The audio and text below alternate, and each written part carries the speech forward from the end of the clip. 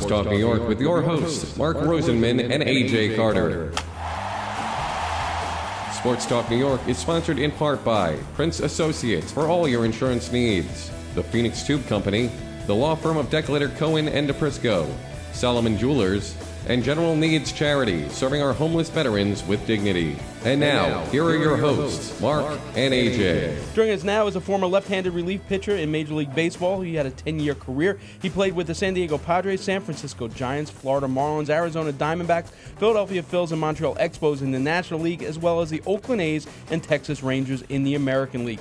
He is one of only three players, Jason Varitek and Michael Conforto are the others, to play in the Little League World Series, and he's the only pitcher to play in the, the only pitcher to play in all three: Little League World Series, College World Series, and Major League Baseball World Series. Only pitcher to do so is in 1973. He played for the Tucson, Arizona Cactus in the 1973 Little League World Series. He pitched a one-hitter in the semifinals against Birmingham, Michigan. He played for the 1980 NCAA champion University of Arizona. He played for the Florida Marlins in the 1997 Major League Baseball World Series. It is a pleasure to welcome the 1980 NCAA champion, 1997 World Series champion, Ed Vosberg, to WLIE Sports Talk New York. Welcome, Ed. Thanks for having me. It's our pleasure. So let's start with the summer of 1973 and the Cactus, which was the team you played on. It was managed by Ralph Lennick. How many years had you played for Coach Lennick heading into that summer? Well, it's interesting. Coach Lennick always had the best team, so he was always the all-star coach. So that was actually the only opportunity I got to play for him. His team was Ostrich Electric. And my Little League team was Plant World Nursery. So I was fortunate enough to make the team as an 11-year-old. And then, obviously, Ralph Lennick was the coach because his team always, seemed to win the championship. So he got to manage the all-star teams. It's interesting because AJ and I have gone through it, and we know how difficult it is just to get out of district. You get out of your district, which is District 5, and you play a huge part of that is during the opening double elimination part of that tournament. You give up a fifth-inning single to Palo Verde's Tad Philman, the only hit you'd give up. You strike out 15. You also set the tone early with a first-inning home run. When a tournament's in that early stages, and you're still a young kid, and you're playing at Pantino Park, which is local, was anyone on that team thinking that, we have a chance at making this impossible run to Williamsport? Well, guys, what's really interesting about the story is my brother played on the All-Star team the year before, and they lost in the state finals. And my brother came up with the bases loaded to win the game in the last inning. He hit a line drive, and the guy made a diving catch in the outfield to win the game. So the same team, our team had about, I don't know how many kids were on that team that came back, but we knew that, and I was at the game, so I knew that, we had a chance. We had some great pitching. Mike Fimbers was the other pitcher that we had, had a great curveball and great control. We were both real similar in the way that we pitched. We're both left-handers, and we're both, I was taught the curveball right before, the All-Star started. I'd really never thrown a curveball, and it seemed like I was able to pick it up, and it was able to be a really good pitch for myself and Mike. And, you got to be a little bit lucky to win and to go as far as we did. But, it was just one of those summers where, things just seemed to go right for us.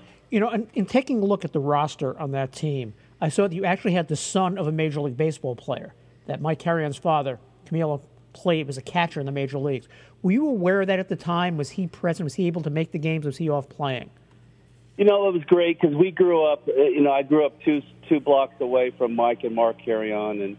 And actually the next year was my 12-year-old year, and Mike's brother played, and we almost made it back to Williamsport. We lost in the semifinals in California. And then Mark went on to play, had a really good career in the big leagues with the Mets and the Giants and a few other teams. But, yes, their father used to come out, and he actually – I give him a lot of credit. He is one of the gentlemen that really taught me how to throw the ball properly as far as just playing catch. I remember he used to come to our practices, and he was just always very encouraging. And, we all knew he was a big leaguer, so we were in awe of just having him out there. But, it was awesome because it it was really a close-knit group of kids, and a lot of fathers were involved, and it seems like baseball today is so different. It's interesting you say that. Things happen fairly quickly. As a week later, you're on the mound again pitching for the Arizona State Championship against Fort Huachuca. It's 0-0 through 5. Mike Martinez doubles home 2 in the top of the 6th. You throw a no-hitter in the game. You strike out 16. And again, you mentioned you're 11 years old at the time. How intense is the pressure at that point for an 11-year-old? Granted, things were different then, but I have to imagine when you're at that level and you're competing for, bigger stakes, it's not your typical Little League game. How did you deal with that pressure?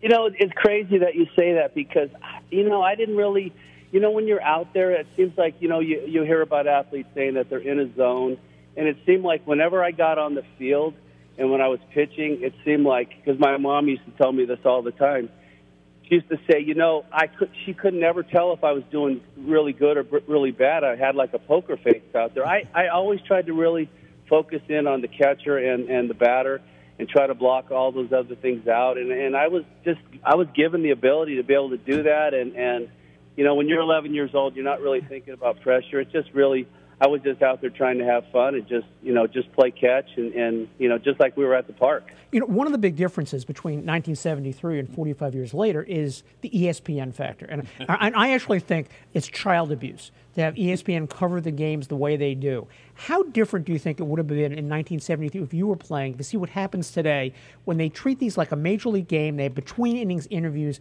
and actually they put additional pressure, I think, on the kids because of all of that? I'm glad that you said that because we never even saw that game, the replay of that game that we played in, until I was playing with the Phillies back in like 2000, and a reporter came up to me and said, "Hey, we got a copy of the game, of your championship game," and they gave us a copy of the game, gave me a copy, and I was able to get it to the other kids on the team that I played with. So I had never even actually seen the game. And I know that it's amazing the coverage that is going on now with social media and everything, and I think it's great. I think sometimes I think it's sad that they make these kids, they put so much pressure on these kids, like the girl a few years ago, the Monet girl. I mean, I kind of felt bad for her because she was under such scrutiny. She was getting all this publicity, and I think a lot of times kids just can't handle that, and it's unfortunate that, a lot of times, if they fail, they're on the national stage like this, and you know what? It really could affect these kids negatively. It's also interesting the way things have changed so much that I can't imagine that Staten Island team, when they obviously Williamsport's not that far, but places they've traveled, your team had some financial issues along the way. You guys took a bus from Arizona to San Bernardino for the regionals, but when you got to San Bernardino, you guys didn't have enough money for meal money. And you guys had to kind of like take up a collection. What was that like? We were just, I don't even remember things like that. I remember so much about games and stuff. I remember playing with the Taiwan kids when we were in Williamsport and just thinking like they were just like any other kid. I thought it was a little weird that, these kids were shaving at 11, 12 years old. And myself, I was kind of young for an 11-year-old, but I remember a lot of things. I don't remember what you said about meal money and stuff. I do remember getting to San Bernardino and remembering that the air was dirty and just kind of coughing because we were used to this great air that we have in Tucson, Arizona, and the smog in San Bernardino did affect us a little bit, but it was fun. We just happened to get on a roll. We played really great as a team. We had a great defensive team that got us, won us those 12 games. And then we just had timely hitting and timely pitching, and it just was a storybook summer for us. When you go through something like that with a group of individuals at such a young age, there's a bond formed there. And you mentioned that you got a tape and you were able to get it to those guys. How many, especially this time of year, how many of those guys, when the Little League World Series rolls around, do you call up and say, hey, or how many of them do you get together with, all these years later? I'm really glad that you brought that point up because there was a kid on our team. His name was Billy Brower. And we thought we had a reunion, our 40-year reunion for our team, and that was, a few years ago. And we got together, and a lot of guys came back, and we didn't know what happened to Billy. And just a matter of a couple weeks ago, Mike Carrion found him on Facebook, and I ended up I got in touch with him, and we talked. and he told me he's been in the military for 32 years, and it was just great because we all thought he had passed away. I think 2 of our other kids that played on the team have passed away, but a lot of us do, reminisce from time to time right around this time of year, and it's just great. It just seems like, I can't believe it's been all these years, but it kind of seems like it was yesterday because it just seems, I can just picture. I remember so many things about that summer, and when I see the games on TV in Williamsport, it just brings back so many memories like it was just last week. Two things I want to ask about. Did you realize when you were playing the games, really, what a buzzsaw you were going into playing Taiwan? That was the Taiwan streak of what they would 9 out of 12 or something like that. And of course, there was a whole scandal after it, but they weren't bring players from the entire island, the country, over together. But were you aware of what you were up against in playing Taiwan? Well, I'm going to tell you this story. I don't know if you guys ever heard about this, but our coach Ralph scouted them and saw just how dominant they were. They won 18-0 against Germany the first game and no hitter. And then he saw them play Tampa, Florida, a group of kids, and beat them 27-0. Perfect game, pitcher. And then, so what Ralph did was he knew that these kids threw so hard. And Ralph had he was a professional ball player back in the day, and he was really, really good athlete himself. And he threw, what he did to prepare us for that championship game is he moved closer during batting practice, and he was throwing as hard as he could to prepare us for the Taiwan pitcher. And he had all of us use a smaller bat than we normally did just to try to prepare to hit this kid. And it didn't matter. I mean, you guys, I don't know if you've seen the video of the kid. Yeah. We were so overmatched. And I remember fouling one pitch off and thinking, wow, I fouled the pitch off. But that kid was, we basically had a chance with all the other teams we played. Obviously, we won 12, and we faced some kids with really good arms, but they didn't have anything over this kid from Taiwan. He was just incredible. But I don't know how old he was, but we had no chance that day. So, what was it like going to the White House? Again, I always tell my son. My son is 14, and when we see a picture of the White House, I'll tell him. I'll say, hey, I was lucky enough to be able to go visit that White House, and I was lucky enough to stand next to Julie Nixon Eisenhower. And again, it just seems like so many things I can remember about it. It was just awesome. I remember we went to a Baltimore Orioles Kansas City Royal game, and Jim Palmer was pitching, and I remember Paul Blair hit a ball in the outfield, and 2 guys dove for it. He got an inside the park home run. Just little things like that. That summer of 1973, it's just like I can't remember what I had for lunch today, but I can remember so many things about walking through the White House and going to the Smithsonian Institution and going to the Baltimore game. It's just a really cool summer with so many awesome memories. How much confidence did the way you competed in those games give you going into high school, being a high school pitcher? Well, having Ralph Atlantic as our manager, and Ralph was a really tough guy. He's still alive, and we still talk from time to time. He was really tough on his kids, but what he did, which I really thought was great, was he really complimented and he would get on his kids for making mistakes, but he would praise them. He would cover both ends of the spectrum, and he told me one day that summer, he said, Eddie, he goes, I don't know if you realize this, but you have a chance to go really far in this game if you want to. He goes, it's just going to be up to you. And I remembered that, and I just told myself, I want to be a big league baseball player someday. And that was always in the back of my mind. And, I was fortunate enough, I grew and never had any arm issues. And I was fortunate enough to stay really healthy. And it was a storybook life for me. High school, I had some success in high school. I was fortunate enough to go to the university, and my 12-year-old year, Mark Wing was on my team. His dad was the pitching coach at the University of Arizona, and I knew that I wanted to be a Wildcat. And so when they recruited me to go to the University of Arizona, I didn't want to go anywhere else. I wanted to stay home. And I was fortunate that we had a great team as a freshman. We won the national championship, and so I had a lot of things, go right for me in my baseball career, and then got drafted by the Padres and got to the big leagues at 24. But The timing wasn't really good for me when I was in my 20s, and I was fortunate enough. I persevered and I stuck it out, and I had a great career in my 30s, and I've been really blessed in my career to stay healthy. Had one surgery, when I was about 38, and I was still even able to come back from that. But the success in Little League, to make a long story short, really gave me a lot of confidence in knowing that I could pitch against any kid in the country and get them out. And then the success I had in high school, it gave me so much confidence that I really knew that I had a chance someday if things fell into place. We're speaking with Ed Vosburgh, the only pitcher to appear in a Little League World Series, a College World Series, and the Major League Baseball World Series, as well as the Caribbean World Series. You mentioned going to the University of Arizona. That was after an amazing 9-2 season with a .70 ERA in high school. The Cardinals select you in the third round, but like you said, you chose to go to the University of Arizona. While you're at the University of Arizona, you get a chance at a little revenge as well, as you beat two college teams from Taiwan who probably, based on the age of those kids that were in Taiwan in the Little League World Series, might have been their kids. But, what was that like for you? Did that feel like any measure of revenge?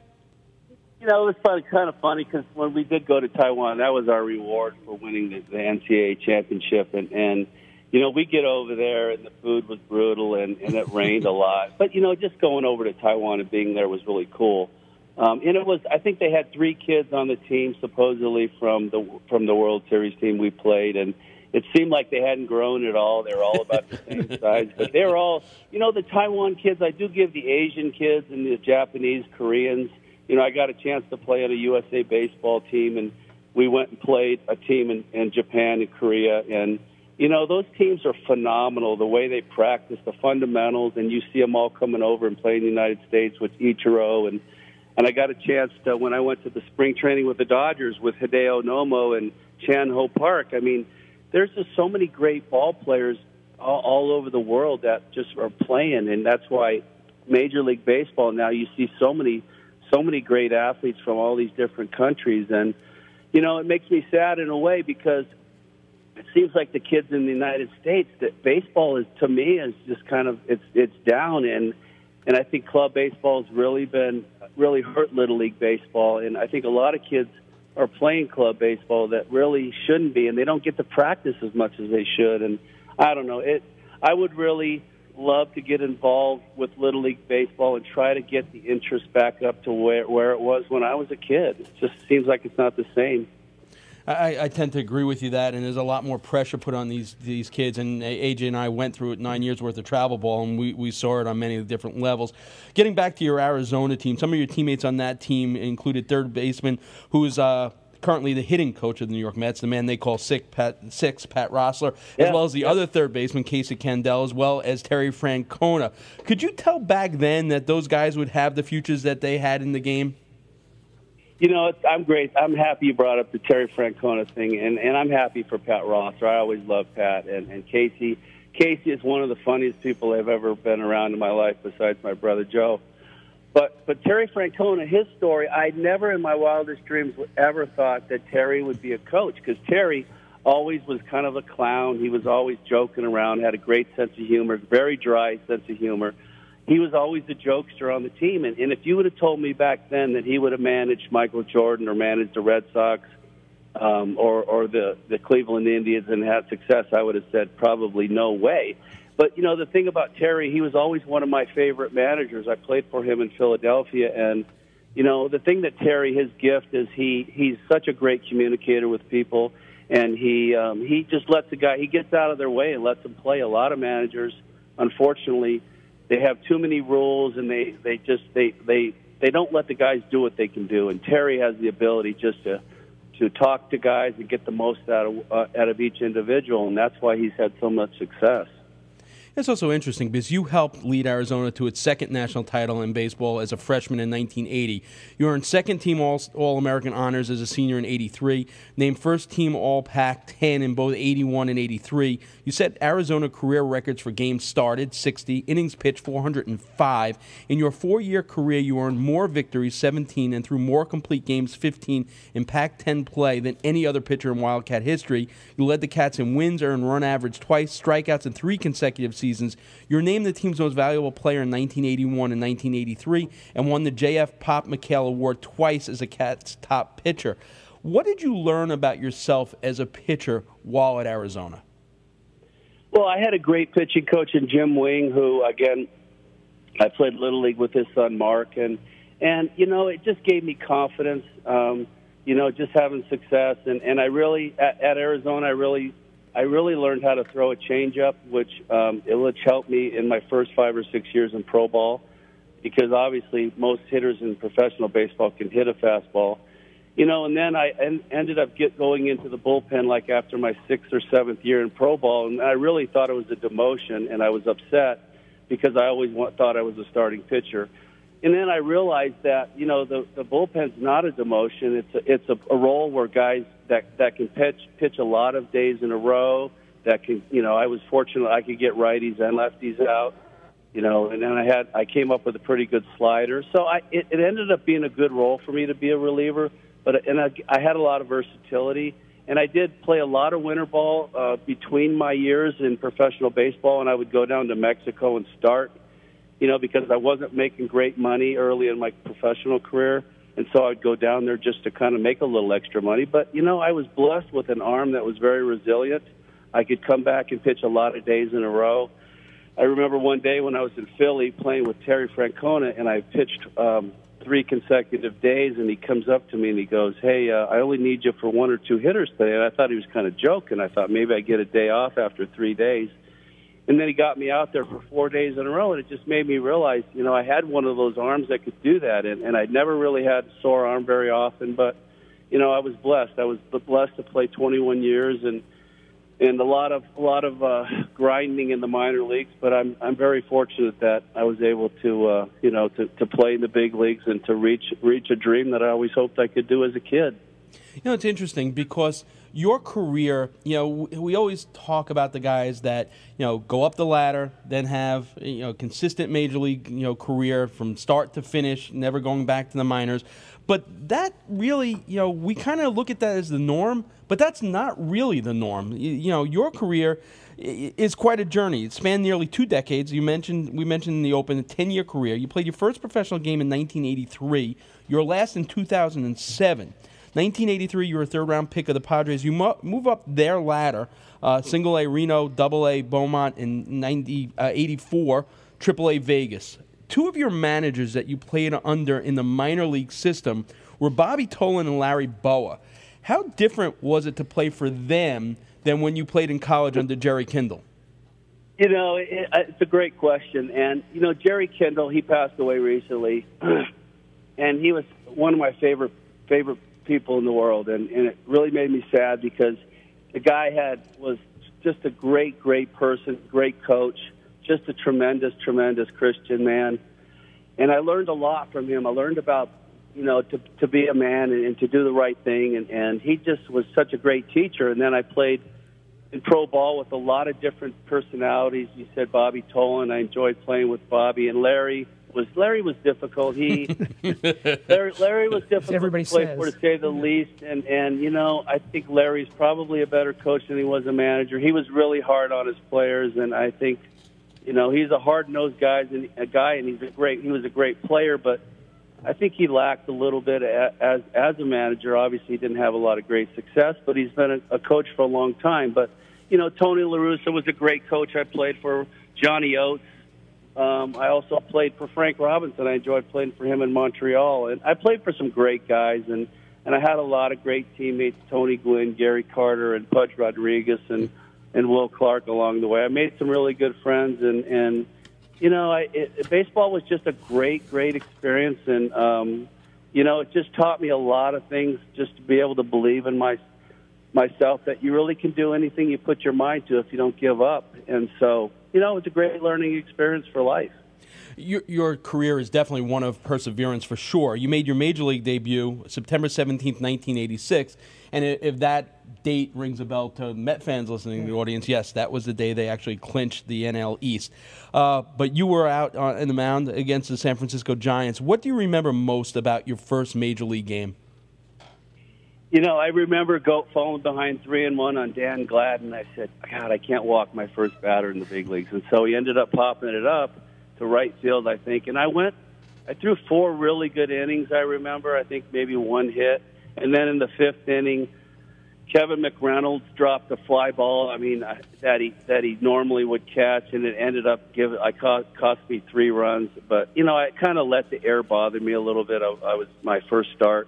But I pitched 5 pretty good innings, and I came out losing, and we ended up winning the game. I think Benito Santiago, hit a home run to win the game. But I thought, it was a pretty good game. 5 innings. I gave up, 3 runs, and I was satisfied. I struck out Will Clark a couple times, and I thought, you know what? I belong here. I could pitch in the big leagues. And unfortunately, I started 2 more games after that. I pitched in Atlanta and pitched okay, and then I pitched crappy in Cincinnati. And then, I got sent back, or then the season ended.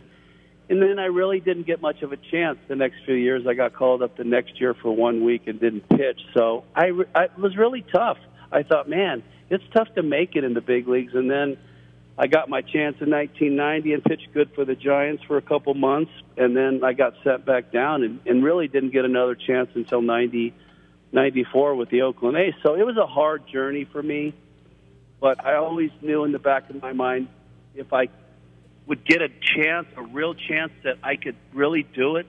And fortunately, I did it in 94, and then we had the strike. And then from 94 on, I think I had, decent success in the big leagues.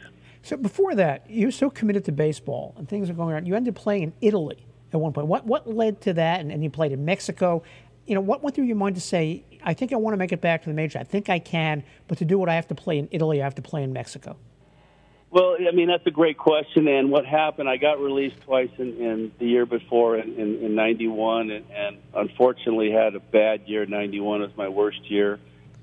And it was July, and I was already at home, and I had already got released by the Angels and the Mariners. And Brent Strom called me, and Brent Strom said, hey, do you want to keep playing? I got a job for you in Italy if you want it. And I said, sure, I want to keep playing. I know I can do it. So what happened was I couldn't go that summer because if you play in the States, you can't go to Italy in the same year. So I really couldn't find a job the next year, and so he got me the opportunity to go play in Novara, Italy.